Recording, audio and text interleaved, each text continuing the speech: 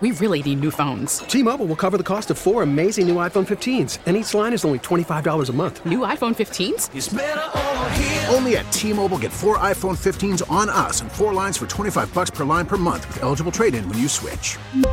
Minimum of 4 lines for $25 per line per month with autopay discount using debit or bank account. $5 more per line without autopay, plus taxes and fees. Phone fee at 24 monthly bill credits for well-qualified customers. Contact us before canceling account to continue bill credits or credit stop and balance on required finance agreement due. $35 per line connection charge applies. See T-Mobile.com.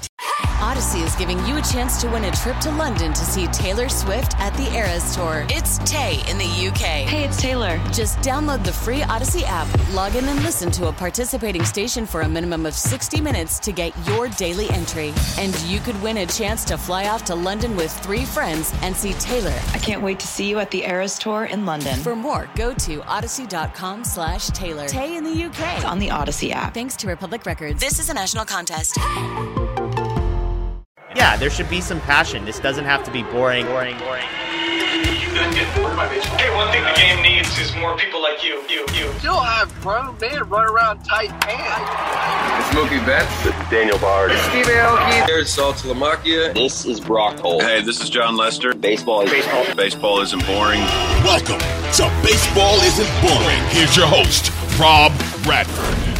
All right, baseball is not boring. This is the first time I've uttered those words in 2023. I'm talking to a little mic for the first time in 2023. And we're going to look back at this moment saying, oh my goodness, this is the first full year of the fastest growing cause in the year of our Lord, 2023. We got the ball rolling in 2022 with a podcast for a couple of months in. Now we really hit the ground running, which is exactly why I don't want to do year in review. I don't want to do predictions. I just want to keep sort of the momentum going. I want to keep the conversation going, that whatever's happening, top of mind. And top of mind today was I saw a tweet from Sean Spradling, who does a great job. I've just noticed this on Twitter, covering the WBC. And I hope to have Sean on because I don't know if you know this, the WBC is this year, and it's of note because people like the WBC, and there's a lot of players playing it, including, by the way, Masa Yoshida. Masa Yoshida is the outfielder who the Red Sox signed to a 5-year, $90 million contract. They are putting a lot of eggs in his basket, in that basket that is Masa Yoshida, outfielder, lefty hitter, outfielder, bat-to-ball guy, power hitting guy, diminutive guy, not big. Diminutive means not big. And so we'll see. The ultimate we'll see. It's also interesting, and I do want to get into further podcasts about the WBC dynamic. And like I said, maybe we'll get Sean on others. We've already had, if you want to go back a week or so ago, we had on Adam Jones and Mark DeRosa, and Ian Kinsler on the Baseball's Isn't Boring podcast talking about the WBC and how it's really taken a notch up, taken a turn up. In terms of participation, in terms of interest among the players. And when it comes to Masa Yoshida playing for Samurai Japan in 2023 World Baseball Classic, well, I don't the Red Sox weren't positive that was going to happen, but, I think that a lot of people thought that maybe, that the lure is a different sort of responsibility, a different sort of lure. There's a different sort of expectation. So I don't think anyone was overly surprised that Yoshida is going to be playing in the WBC. So that's not what we're here to talk about. We're here to talk about what it looks like when he gets back, what it looks like when the season starts, and what really the free agent outfield market looks like overall. So when we get to the end of the day being, let's say, the end of the day being the All-Star break, the end of the day being the end of the 2023 season, when we get there, who are we going to look back as the best free agent outfield signing, not named Aaron Judge? Aaron Judge is going to be great. He makes a lot of money. We get that. But after him, who is going to be the best free agent signing? So let me put these 3 names in the mix. Actually, let me put 4 names in the mix. So other than the first one, after Judge, Brandon Nimmo. Brandon Nimmo signs a 5-year, $110 million deal. So he was perceived going in to be the top outfield guy after Judge. Everyone knew that. He goes back to the Mets. All right, 5 years, 110. Mark that down, bookmark it, whatever you want to do. All right, then you have Andrew Benintendi. And Benintendi gets 5 years as well, just shy of Yoshida's deal. So just about the same age as Yoshida, by the way. Then you have, I think, the wild card in the situation is Michael Conforto. He signed to the Giants, a 2-year deal. Obviously, there's a lot of injury concerns, but who knows? That one could go either way. This is sort of fork in the road for Michael Conforto. Giants, after they missed out on Judge, as we sit here, after they missed out on Correa, they need to add some people, so they add Conforto. And then you have Yoshida. So anybody who says this is absolutely what's going to happen with Masa Yoshida and he's going to be this guy, we can't predict. We thought Seiya Suzuki was going to end up having a better year, his first year with the Cubs, than he did. And this is his first year. He was okay. But, you talk about some of the people who had played with him, who had seen him in Japan. It's like, this guy's going to be a star right away. And he has some injury problems, but we'll wait to see what happens with that. Now, what does this mean for Yoshida? What is he going to be? All we know is that he's going to play left field. His defense ability probably won't lead him to the expanse that is right field at Fenway Park. Certainly not center field. So you have that dynamic. You think that he's going to hit with some power, especially going the other way at Fenway. So, all right, we think that. We think that he won't strike out a lot, which I think that it's a sneaky thing in how teams are viewing everything with a change in shifts. And also just seeing what happened with the Astros at the end. This is a team that was just putting the ball in play. So teams want to put the ball in play a little bit more.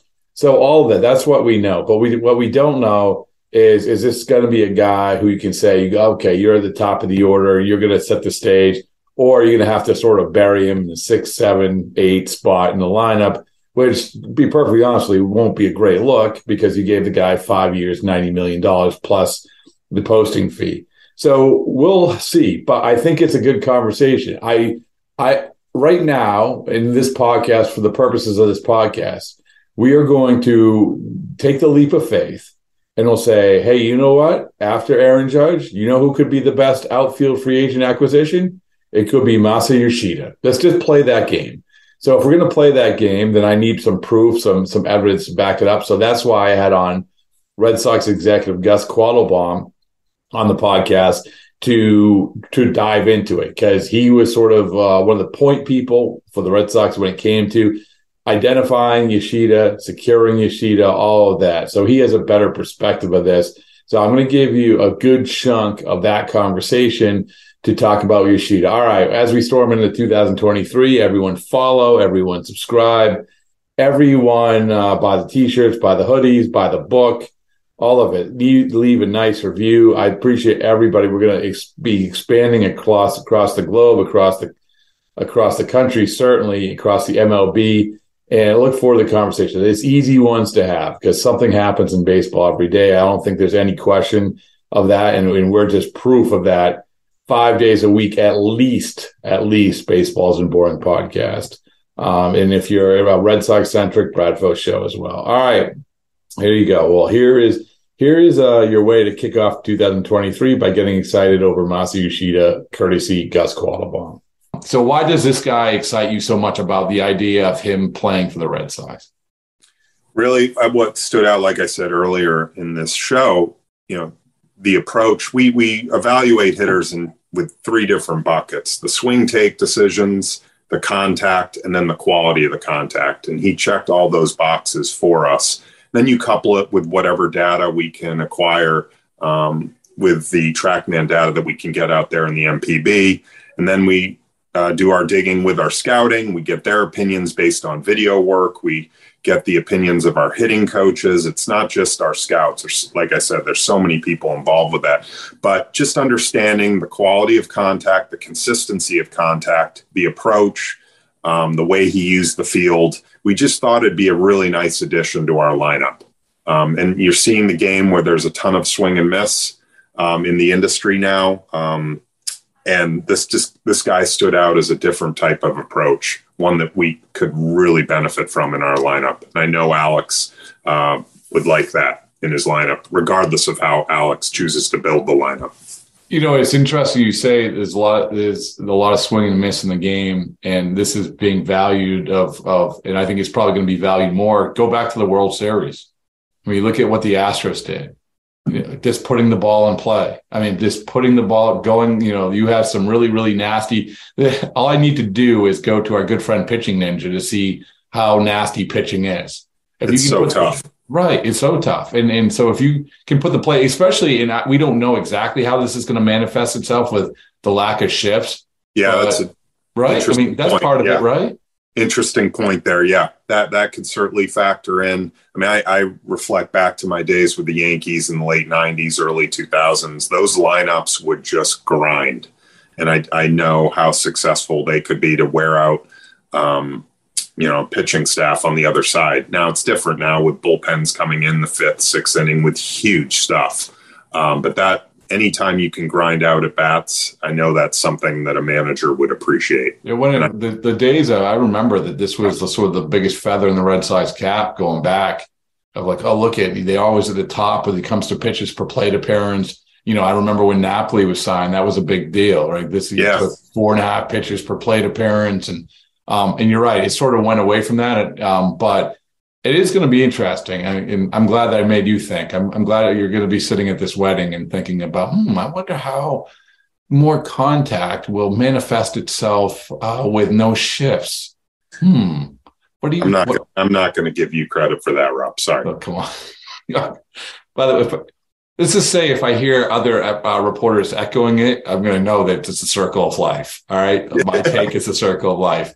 So when you look at Yoshida's spray chart, if you did look at his spray chart, how do you think if there were? Here's another good question: if there were shifts, how would he be shifted, or would he be shifted, or was he shifted? The way he uses the field, I'm sure they would probably shift a little bit towards right field, ground balls to the second base side. But he uses the field so well with a very simple swing that I don't know. I'm sure each team out in the MPB had a different approach on how they would defend him. But his ability to lift the ball with authority caught our attention specifically to left field. So hopefully that will translate in Fenway. We think he'll be a great Fenway fit.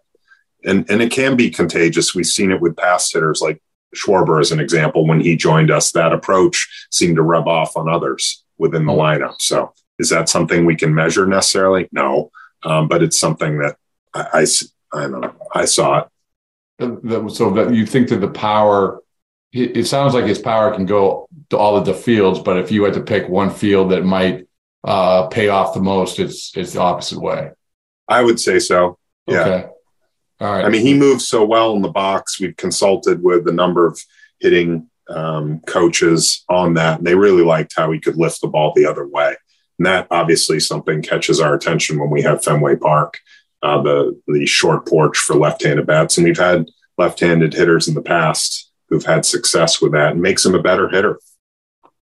It's interesting because as we were taping this the day before, Benintendi signs basically almost the same deal. Is almost the same age, and I put up a poll. I've said, like, who would you rather have? Almost the same deal, almost the same age. And people, I think you're going to like this, that about 70% said we want Yoshida. And I think a big part of that is because people like the idea of what some guy is going to be. And Benintendi's a solid player. There's a reason why he got a 5-year deal. He's a solid player. So, but if you had to say, okay, this is not to say don't pick one because it's not fair. It's like that guy is going to be, Yoshida is like this guy. But give me some guys that you say here are pieces of Yoshida that these guys have. Does that make sense? Yeah, I understand where you're going with this. It's risky for us to get into the comp business. I guess where comps are useful in scouting is to cross-check ourselves with making sure that we're profiling these players properly. But I've learned over the years that dropping comps on players, they're not predictive. I've learned this from people involved in the horse racing industry. Like, it's just, comps are useful to cross-check your own opinions. Are your grades lining up when you're profiling a player? But they're not predictive. And so we kind of stay away from that. But he's someone that, you recognize the approach, the high walk rates, the ability to handle velo. And that's one thing that stood out. It'd been a few years since I've been removed from in-person looks in MPB. But one thing that stood out to all of us when we went out there was, wow, the velo is climbing out here.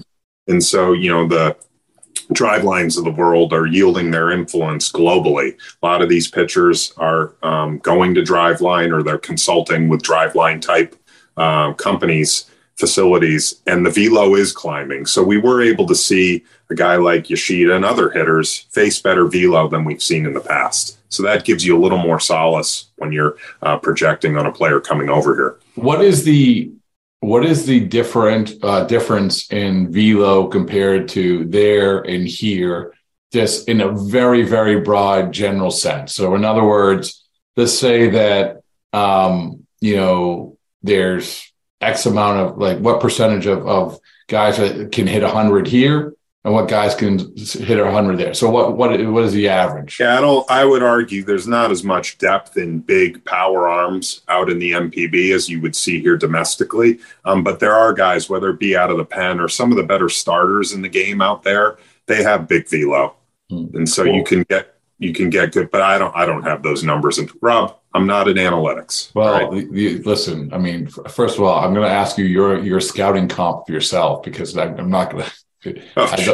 Not going there. No, you don't want to, like, say who you patting yourself after. Come on. No, I hope I'm evolving, on a daily basis. So that's okay. risky. Yeah, but that's the old. I'm trying to think of an old scout that was smoking a cigar, with a hat, and who nailed you, basically like that. Oh, I know, Clint Eastwood. There you go. Well, his name was Gus in that movie, so that's right. About. I would end the comparison. You don't think you don't think that between that and the other scouting for the Red Sox, you don't think that all of that is tied together? Who, Timberlake? Yeah, Timberlake. That was. I mean, I think Justin Timberlake could play you in the movie. Okay, that probably hurts his stock. So first, if nothing else, Gus, we have managed to say that you're a combination of Clint Eastwood and Justin Timberlake. All right, so there you go. Okay, yeah, you'll take that. They both have way better gaits than me. I can barely walk. So no, listen. It's all about the eyes and the ears. So fair enough. I know my scouting. But when you come back to Yoshida, it's one of these things when we see him in person, the first thing that struck me when I saw him in person was that, obviously his height, but, I mean, it's true. He's a small guy, but I think the thing that you guys have going for this, which is anytime anyone says, oh, well, look at how small he is, there's the easy counter to that. It's number 15, right? I mean, it's the easy counter. Like, this is the great thing. Or if you want to go to Altuve, but you have Pedroia. And this is a great thing. The beauty of baseball, Gus, is that it doesn't matter how, but it didn't make me get into the conversations about Pedroia because how he never got beat on a high fastball. And his hand-eye coordination was so insane. And I got to imagine, that's in the compact swing. And so that's what sort of reminded me, okay, you know what? I don't care how tall he is. This could still work, and I'm not going to be judgmental about his height. Sure. And what we care more about than height actually is durability, physicality. How strong is he? He's strong, right? I mean, yeah, he's a strong guy. I think our medical staff was impressed when we got to do the physical finally by how strong he is physically. And, do you have a bench? I mean, no, it's not a combine right No, you don't. It's like, here's 225. How many times you can push it up? Exactly. No, we don't go to those levels, but we have a full evaluation once he gets here, and they came away impressed by where he is with his fitness. I mean, he's Macho Man, right? Does he wear cutoffs? If so, and what I'm asking, I haven't familiarized myself with his wardrobe. When I give him a T-shirt, a Baseball Isn't Boring T-shirt, I want to know what kind he wants. So sleeveless or not? Okay. Yeah, exactly. And it's so many, as we're talking, I mean, there's so many boxes to check off that you guys had to. Sure. It's crazy. It's not like, hey, this guy's really good. Let's offer him a big contract and we need an outfielder. Boom, there it is. Exactly.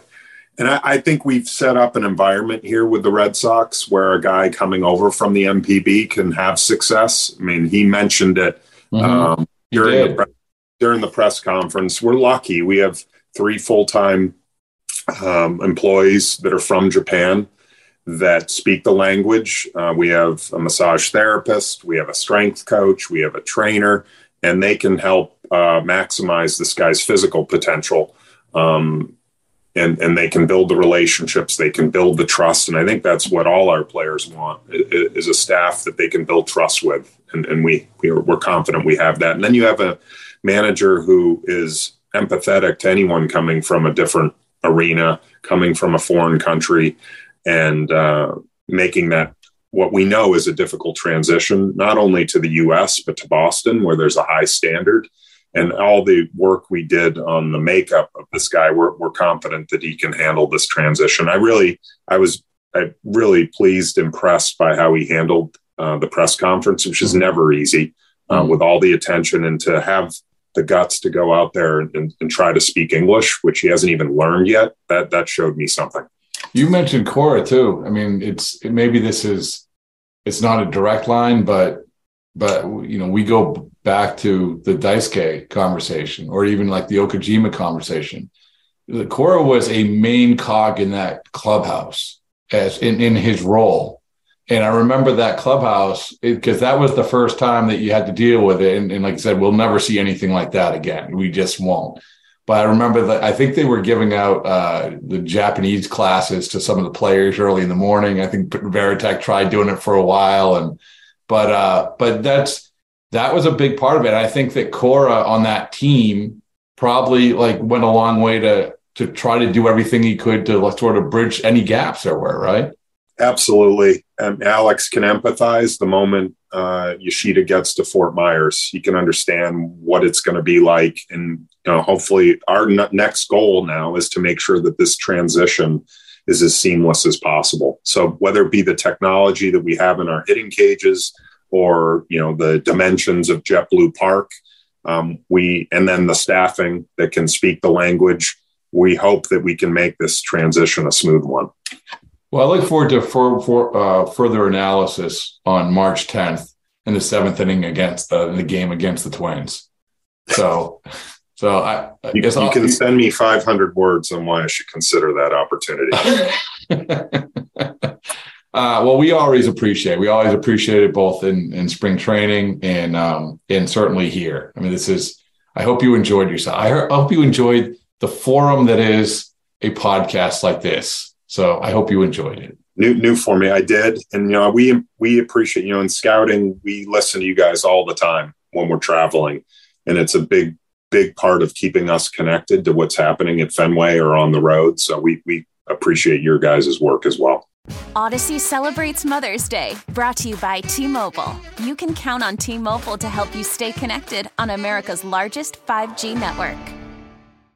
Odyssey is giving you a chance to win a trip to London to see Taylor Swift at the Eras Tour. It's Tay in the UK. Hey, it's Taylor. Just download the free Odyssey app, log in and listen to a participating station for a minimum of 60 minutes to get your daily entry. And you could win a chance to fly off to London with 3 friends and see Taylor. I can't wait to see you at the Eras Tour in London. For more, go to odyssey.com/Taylor. Tay in the UK. It's on the Odyssey app. Thanks to Republic Records. This is a national contest.